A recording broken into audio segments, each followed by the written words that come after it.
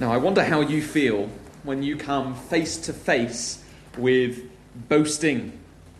When you come face to face with someone who's very clearly glorying in themselves, boasting about something that they have done, boasting in an achievement, glorying in something that they are really good at.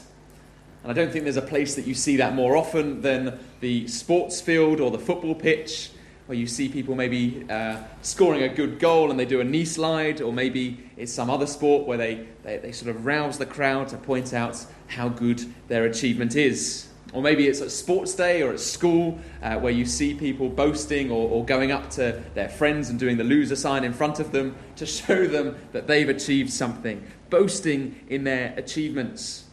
Maybe you see it at work. Maybe it's that colleague that has done something right, or always seems to be in the right place at the right time, the one who's always in with the bosses and in with the right people. Maybe it's at church even. Maybe it's that theological thug who wants to tell you their next theological hot take and wants everyone in the church to know that they're much more holy than everybody else. There's something desperately frustrating about seeing someone boasting, isn't there? There's something desperately jarring about it when you see someone glorying in themselves, bigging themselves up, making themselves seem more impressive. And yet at some point in most of our lives, if we're going to be really honest, if we're going to be real this morning, we have all been tempted to boast and shout about ourselves at one point or another. And in our text this morning, the Apostle Paul is addressing this issue of boasting. He's addressing this issue of glorying in ourselves.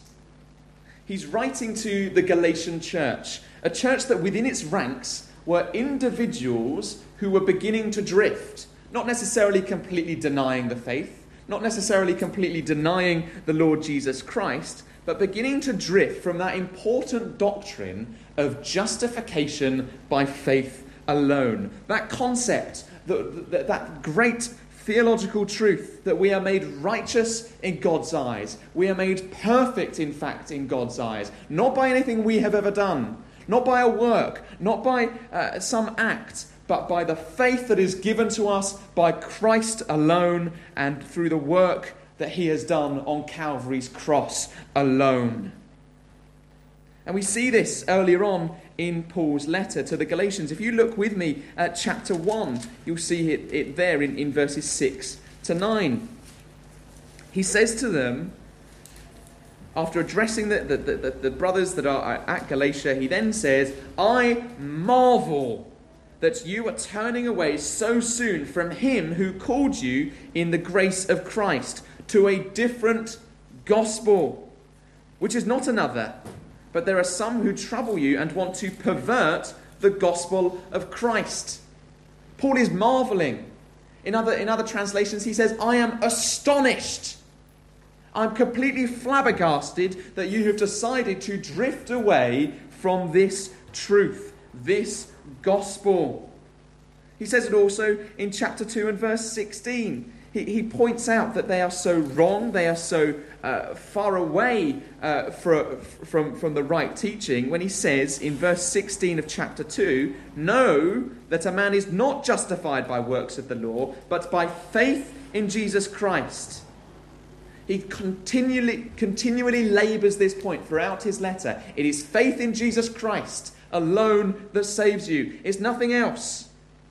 Because the people in the Galatian church, there were people in that church saying that drifting back towards old ceremonial customs, drifting back to circumcision in this case, and observance of the law to make ourselves right before God. They were saying that we need to observe the law in order to either achieve salvation or somehow maintain salvation. There were some people teaching that you could be saved by Christ, but you had to do loads of things in order to keep being saved by Christ. And Paul doesn't mince his words, really. If you look then at chapter 3 and verse 1, he says, O foolish Galatians, who has bewitched you, that you should not obey the truth, before whose eyes Jesus Christ was clearly portrayed among you as crucified. Verse 3, are you so foolish? It's pretty hard-hitting. It's pretty shocking, really, because this was a letter that was written to a church. In all likelihood, it would have been read out to a church. Now, can you imagine something like that being read out to us this morning? You foolish Londoners, you foolish Belvedereans. I don't know if that's a thing, but it's quite shocking.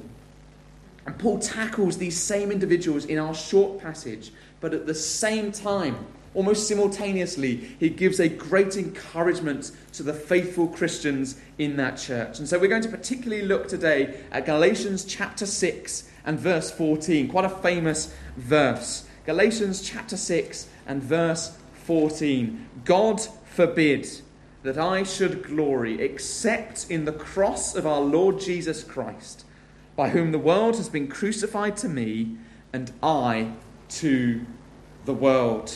In other translations, you might have it, may far be it from me that I should boast except in the cross. It's the same thing. It's taking for yourself something that belongs to somebody else. And so for us to explore these few words of the Apostle Paul, I want us to note down 3 headings to help keep us on track. And you will recognize these headings because I've stolen them from our hymns this morning.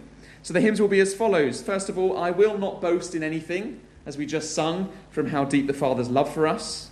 Our second heading, in the cross, be my glory ever, which is from the chorus of the hymn we sung earlier, Jesus, keep me near the cross. And then thirdly and finally, our final heading will be, then am I dead to all the globe, which we will sing in a moment. So let's notice firstly, I will not boast in anything. Read the very first part of verse 14 with me. But God forbid that I should glory, that I should boast, except in the cross of our Lord Jesus Christ. But God forbid that I should glory, except in the cross. Paul here is saying that there is nothing in his life worth boasting about. There is nothing in his life worth glorying in except the cross. Look at how he looks it, how he says it. May I never boast. Far be it from me, in other translations. God forbid. Boasting, glorying in myself, should be so far removed from me that it's unthinkable. The idea of glorying in myself is vile and hideous to Paul. The Greek word he uses here is the most extreme way of saying you have no interest in something. You know, maybe when you've got a salesman or something like that who's trying to sell something and you're really not interested, you kind of think of a polite way to let them down gently. Well, it's not like that. He is using a very extreme, no, I'm not interested, go away, I want nothing to do with you. That is what he is saying to glorying in himself. God forbid. In Romans 3 and verse 27, he talks about boasting, he talks about glorying himself, and he says it's excluded. It doesn't happen.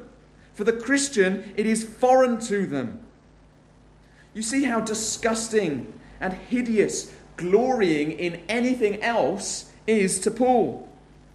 And yet this is not someone who had nothing to boast in. Let's just think together for a moment of all of the things that Paul could have boasted in. And you might want to note them down. First of all, he could have boasted in his background and his social status. Paul was a Roman citizen. He therefore had special privileges. As a Roman citizen, at that time, you were one of the highest, most respected individuals. He would have been highly regarded, well thought of by everyone, respected in a way that means that if you saw him, you'd offer to buy him a drink. If you saw him, you'd hold the door open for him. He was a VIP. He was highly regarded. He was highly respected, and yet he doesn't boast in that. He could have boasted in his own superior intellect. You see, Paul was a clever, intelligent man. One of the most intelligent, most educated people of his day. Not just an intelligent person, but one of the most intelligent people that you would know. If he was around, if the apostle was around today, he would be lecturing at Oxford. He'd be lecturing at Cambridge. He'd be lecturing at Harvard.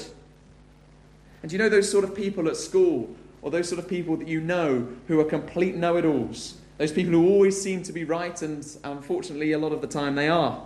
Frustrating, isn't it? Well, Paul, you could put him in this category, but instead of those kind of people you're familiar with, he doesn't boast in it. He could have claimed this as some way of getting more respect from people, but he doesn't. Now, Paul himself was actually a Jew. So he himself was circumcised. He himself had observed the law in the way that some people in the Galatian church were trying to advocate for. He was a very similar profile to a lot of the people that he was criticizing and attacking in this letter. And yet he refuses to let them off the hook for boasting or suggesting that their circumcision or their works of the law contribute in any way to their salvation. The apostle has nothing to do with it. These people boasting in their religious achievements, these people boasting in their superior theological skill, he has nothing to do with it. You see, knowing theology is really important. Understanding the character of God, understanding how God behaves, understanding his word is something we ought to strive after. But be very careful. You can be a very talented theologian. You can know all of the right doctrines and the right proof texts and still be frozen solid. It is very often the case that some of the most intelligent people and some of the most gifted communicators at theology themselves are not walking with God. I suppose, wrote Charles Spurgeon, there is no one more orthodox than the devil, yet no one is more surely lost than he. So can I ask you this morning, what about you? Are there things that you are clinging on to, boasting about to others because you think it will save you? Or have you experienced true conversion, where you forsake all else, where you say to your old self, goodbye, I want nothing to do with you anymore, and you follow after Christ? And you glory in him, you boast in him. And you see, this conversion experience is something else that Paul could have boasted in. He could have boasted in his own conversion. He could have gloried in his own testimony. Most of us will be familiar in Acts chapter 9 of Paul's road to Damascus experience, where the sky opens up, where God dramatically calls out to him, Saul, Saul, why are you persecuting me? And he's dramatically and remarkably saved. And some of us here this morning will have dramatic stories of how we came to Christ. But is it possible that sometimes we tell that testimony not to give glory to God, but to give credit to ourselves? Our testimonies are important. Telling people what has happened in my life, how I have been changed and transformed, it's important. But we have to do it for the right reasons. Look, world! Look how cool I once was before I became a Christian. Look how rebellious I was. I'm just like you non-Christians, really. Or look, church, look how smart I was to clean up my act. Look how intelligent I was to go and follow Christ. Look at my amazing conversion. Aren't I a great Christian now? And so what else is there that we could be boasting in? Could it be the case that this morning we're boasting in our work or our career? Maybe it's the case this morning that things are going pretty well for you at the moment. And so we're boasting in that. We're glorying in that. Maybe it's your money. Maybe you're good with money, or you're financially well off, and so you boast in that. You want people to know how wealthy you are. You want people to know how much money you've got, because it gives you some form of status. Maybe it's fame. Maybe it's the case that you have status in certain environments, and you want people to know about it. We don't boast in that. Maybe it's intelligence. Maybe it's your sporting achievements. Maybe it's your physical appearance that you're boasting in. Maybe it's your possessions that you're boasting in. Things you've got, your car, your house, other things. You see, we live in a very materialistic world, and it reminds me of a story that I heard a little while ago. I don't think it's a completely true story, but it's of a man who had a brand new Aston Martin. And he was driving it along the road, and he stopped, he pulled over, and he opened up his car. And as he opened the car door, a lorry came shooting past and took the door right off the side of his car. And someone came running up to him and said, "Are you okay? Are you okay?" He said, "Yes, I'm fine. Did you get the registration of the man who drove that lorry? I want to go after him." And the person's already dialing on his phone and calling, and he asks for an ambulance. And the man says, why are you calling an ambulance? That lorry has just gone off with my car door on the front of his bonnet. Go and get the police, because they've just crashed into me. And the person says, who's on the phone to the ambulance says, have you not looked down at your arm? And he looks down at his arm and it's fallen off. As he's opened the door, the lorry has taken his arm with the door. And he says, oh, great. That means my Rolex watch has gone as well. You see,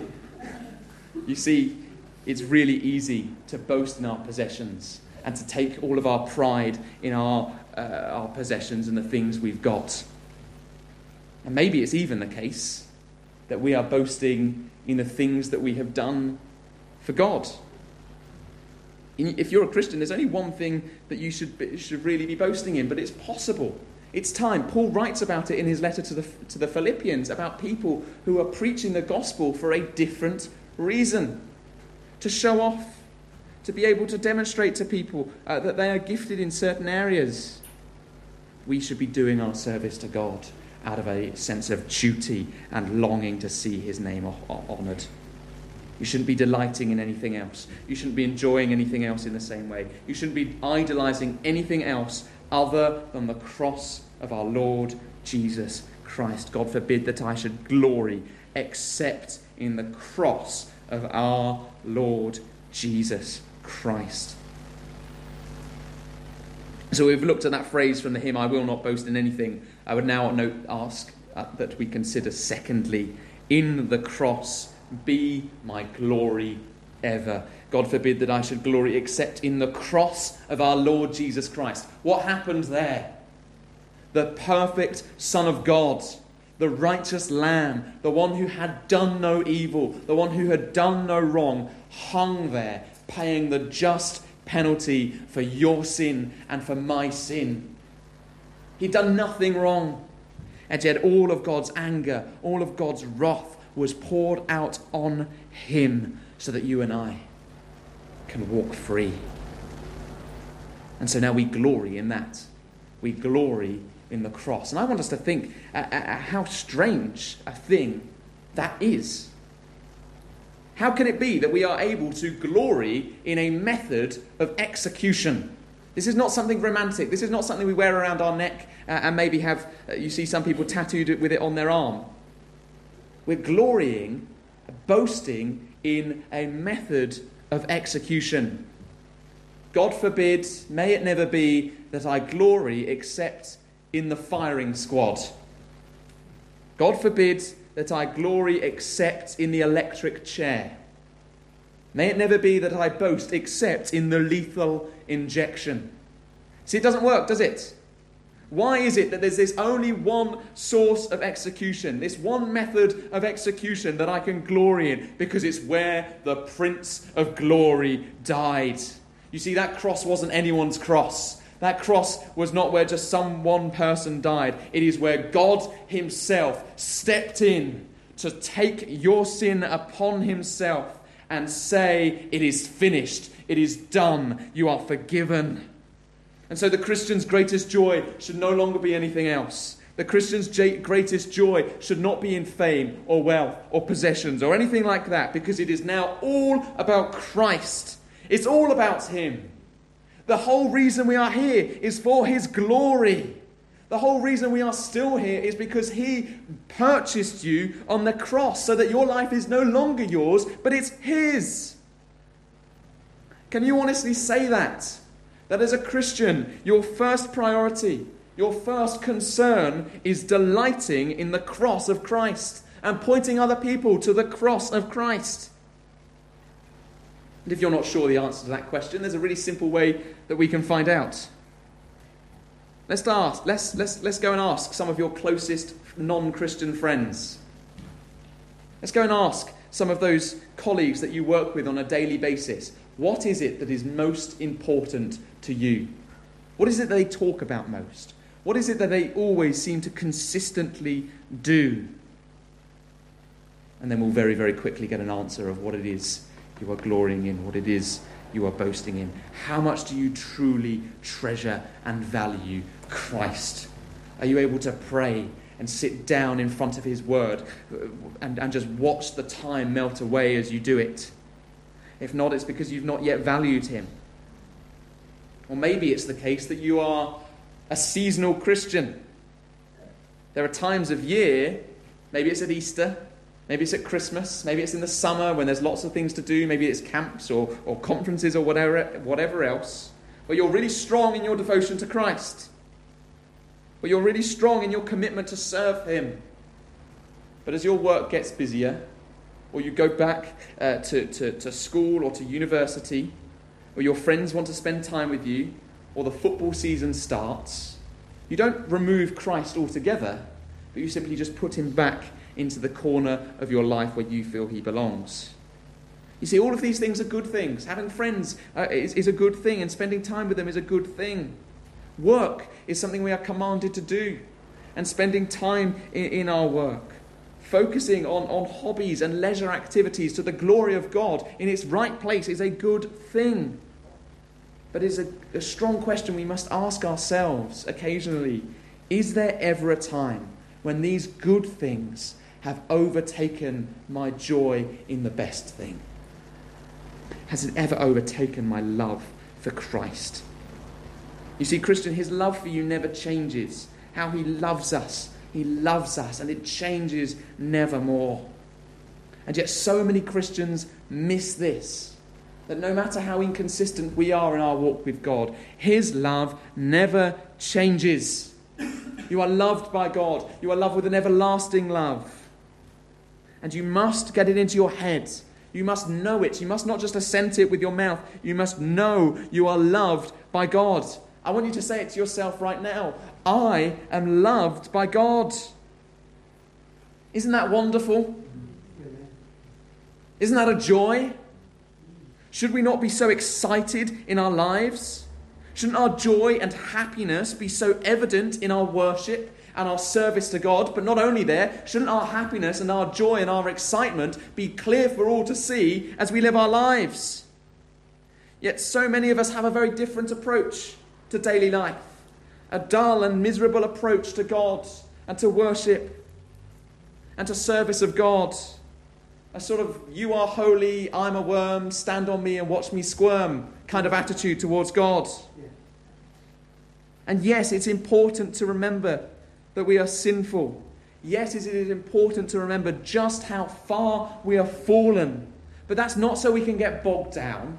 That's not so we can beat ourselves up and spend our whole life feeling so miserable for how sinful we are. But it is so that we can see just how much Christ really achieved on the cross. So we can glory in it more, not less.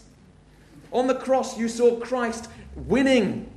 On the cross, you saw Christ as a victor. You know, Satan was not celebrating. Satan was not rubbing his hands and thinking he's finally got him at the cross.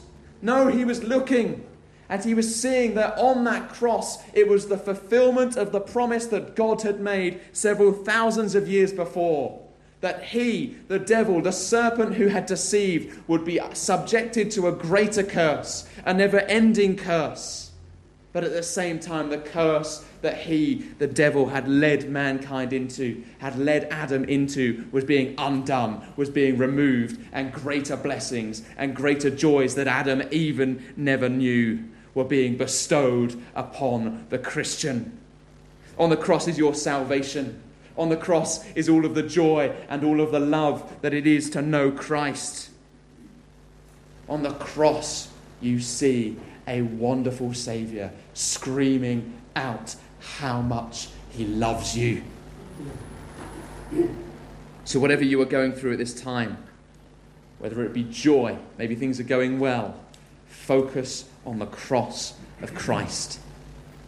Maybe it's sorrow, maybe you're going through hardship, maybe you're going through pain. Focus on the cross of Christ. And remember, therefore, that your only boast when things are going well, your only boast when you are really up against it, is in the cross. And as such, your relationship with Christ and your relationship, therefore, with everything else has been forever changed. And so that's why I want us to notice lastly, thirdly, and finally, from the hymn that we will sing in a moment, then am I dead to all the globe. Then am I dead to all the globe. Look at the last part of verse 14. But God forbid that I should glory except in the cross of our Lord Jesus Christ, by whom the world has been crucified to me, and I to the world. The world has been crucified to me. If I'm a Christian, if you are a Christian, your relationship and your attitude to the world is altered. Your perception is completely changed. The way you deal with the world is radically altered. Your relationship with the world is completely transformed. You see what Paul says in verse 15, for in Christ Jesus neither uncircumcision nor circumcision avails for anything. It doesn't count, it doesn't matter. But a new creation. And I quoted this last time, but make no apologies for doing it again. 2 Corinthians 5:17. Therefore, if any man be in Christ, he is a new creation. Old things have passed away. Behold, behold, listen up. All things have become new. Everything has changed. Every single part of your life is transformed. All things have become new. It's not just one or two little things. It's not just readjusting your priorities. Your whole life, your whole perception, the way you see everything else is completely transformed. And yet so often we miss that. We think, well, as long as I just put Christ in there somewhere, that's okay. No, he takes complete priority. He takes complete preference in anything else you do. And so the way you see the world will completely change. You see what Paul says there. The world has been crucified to me.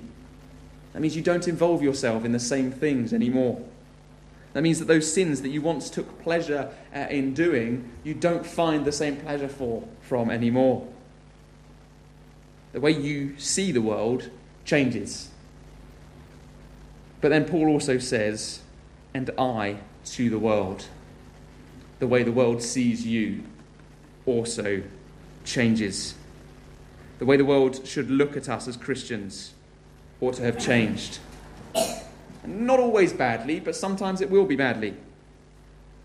Can you see evidence of this in your life? Can you see evidence where people maybe behave differently around you because you're a Christian? As I say, it may be because they don't swear around you. It may be because they don't blaspheme around you or talk about vulgar things in front of you.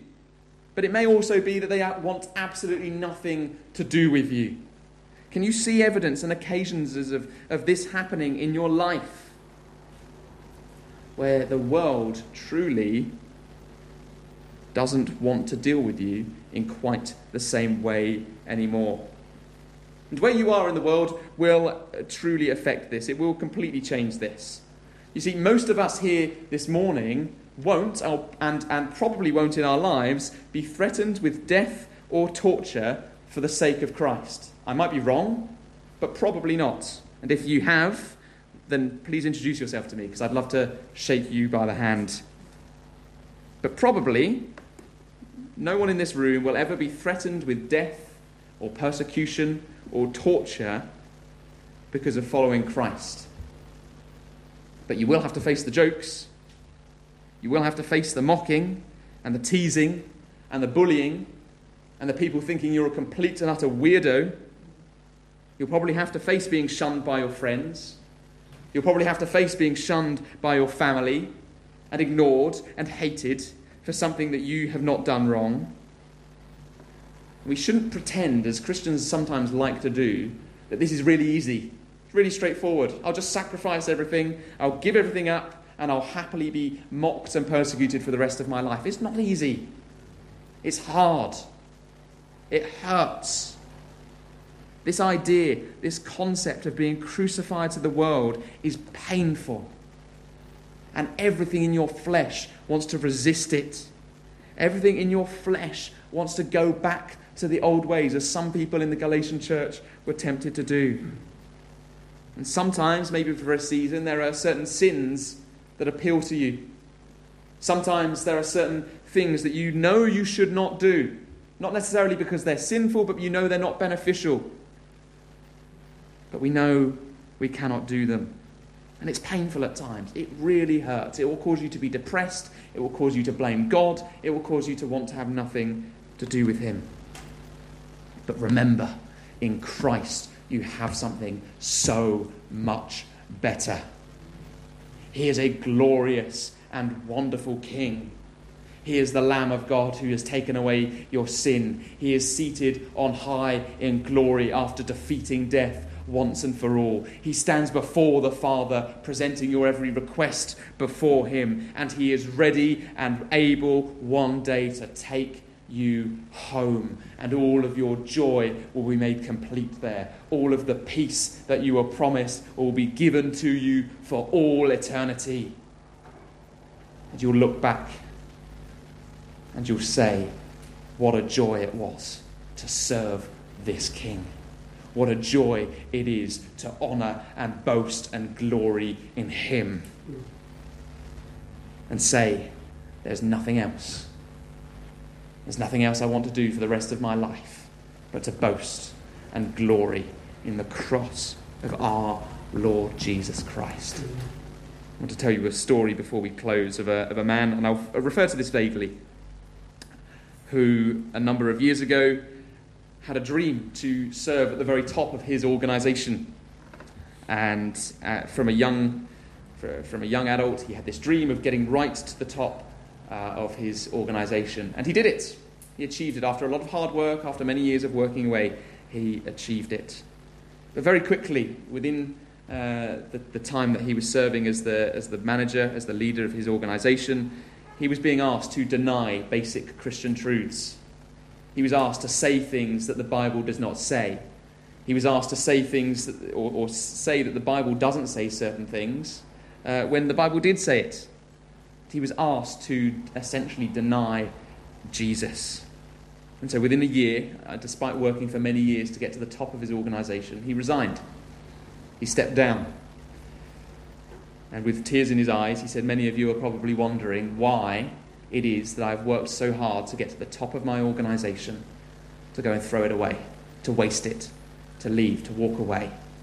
And he said it is simply because of a love so amazing, so divine, demands my soul, my life, my all. And Christian, that is the call for you today, is to love him so much, to recognise that wonderful divine mercy that he has shown you, that you are willing and ready to live for him. And let's praise God as we do that, because it's a joy.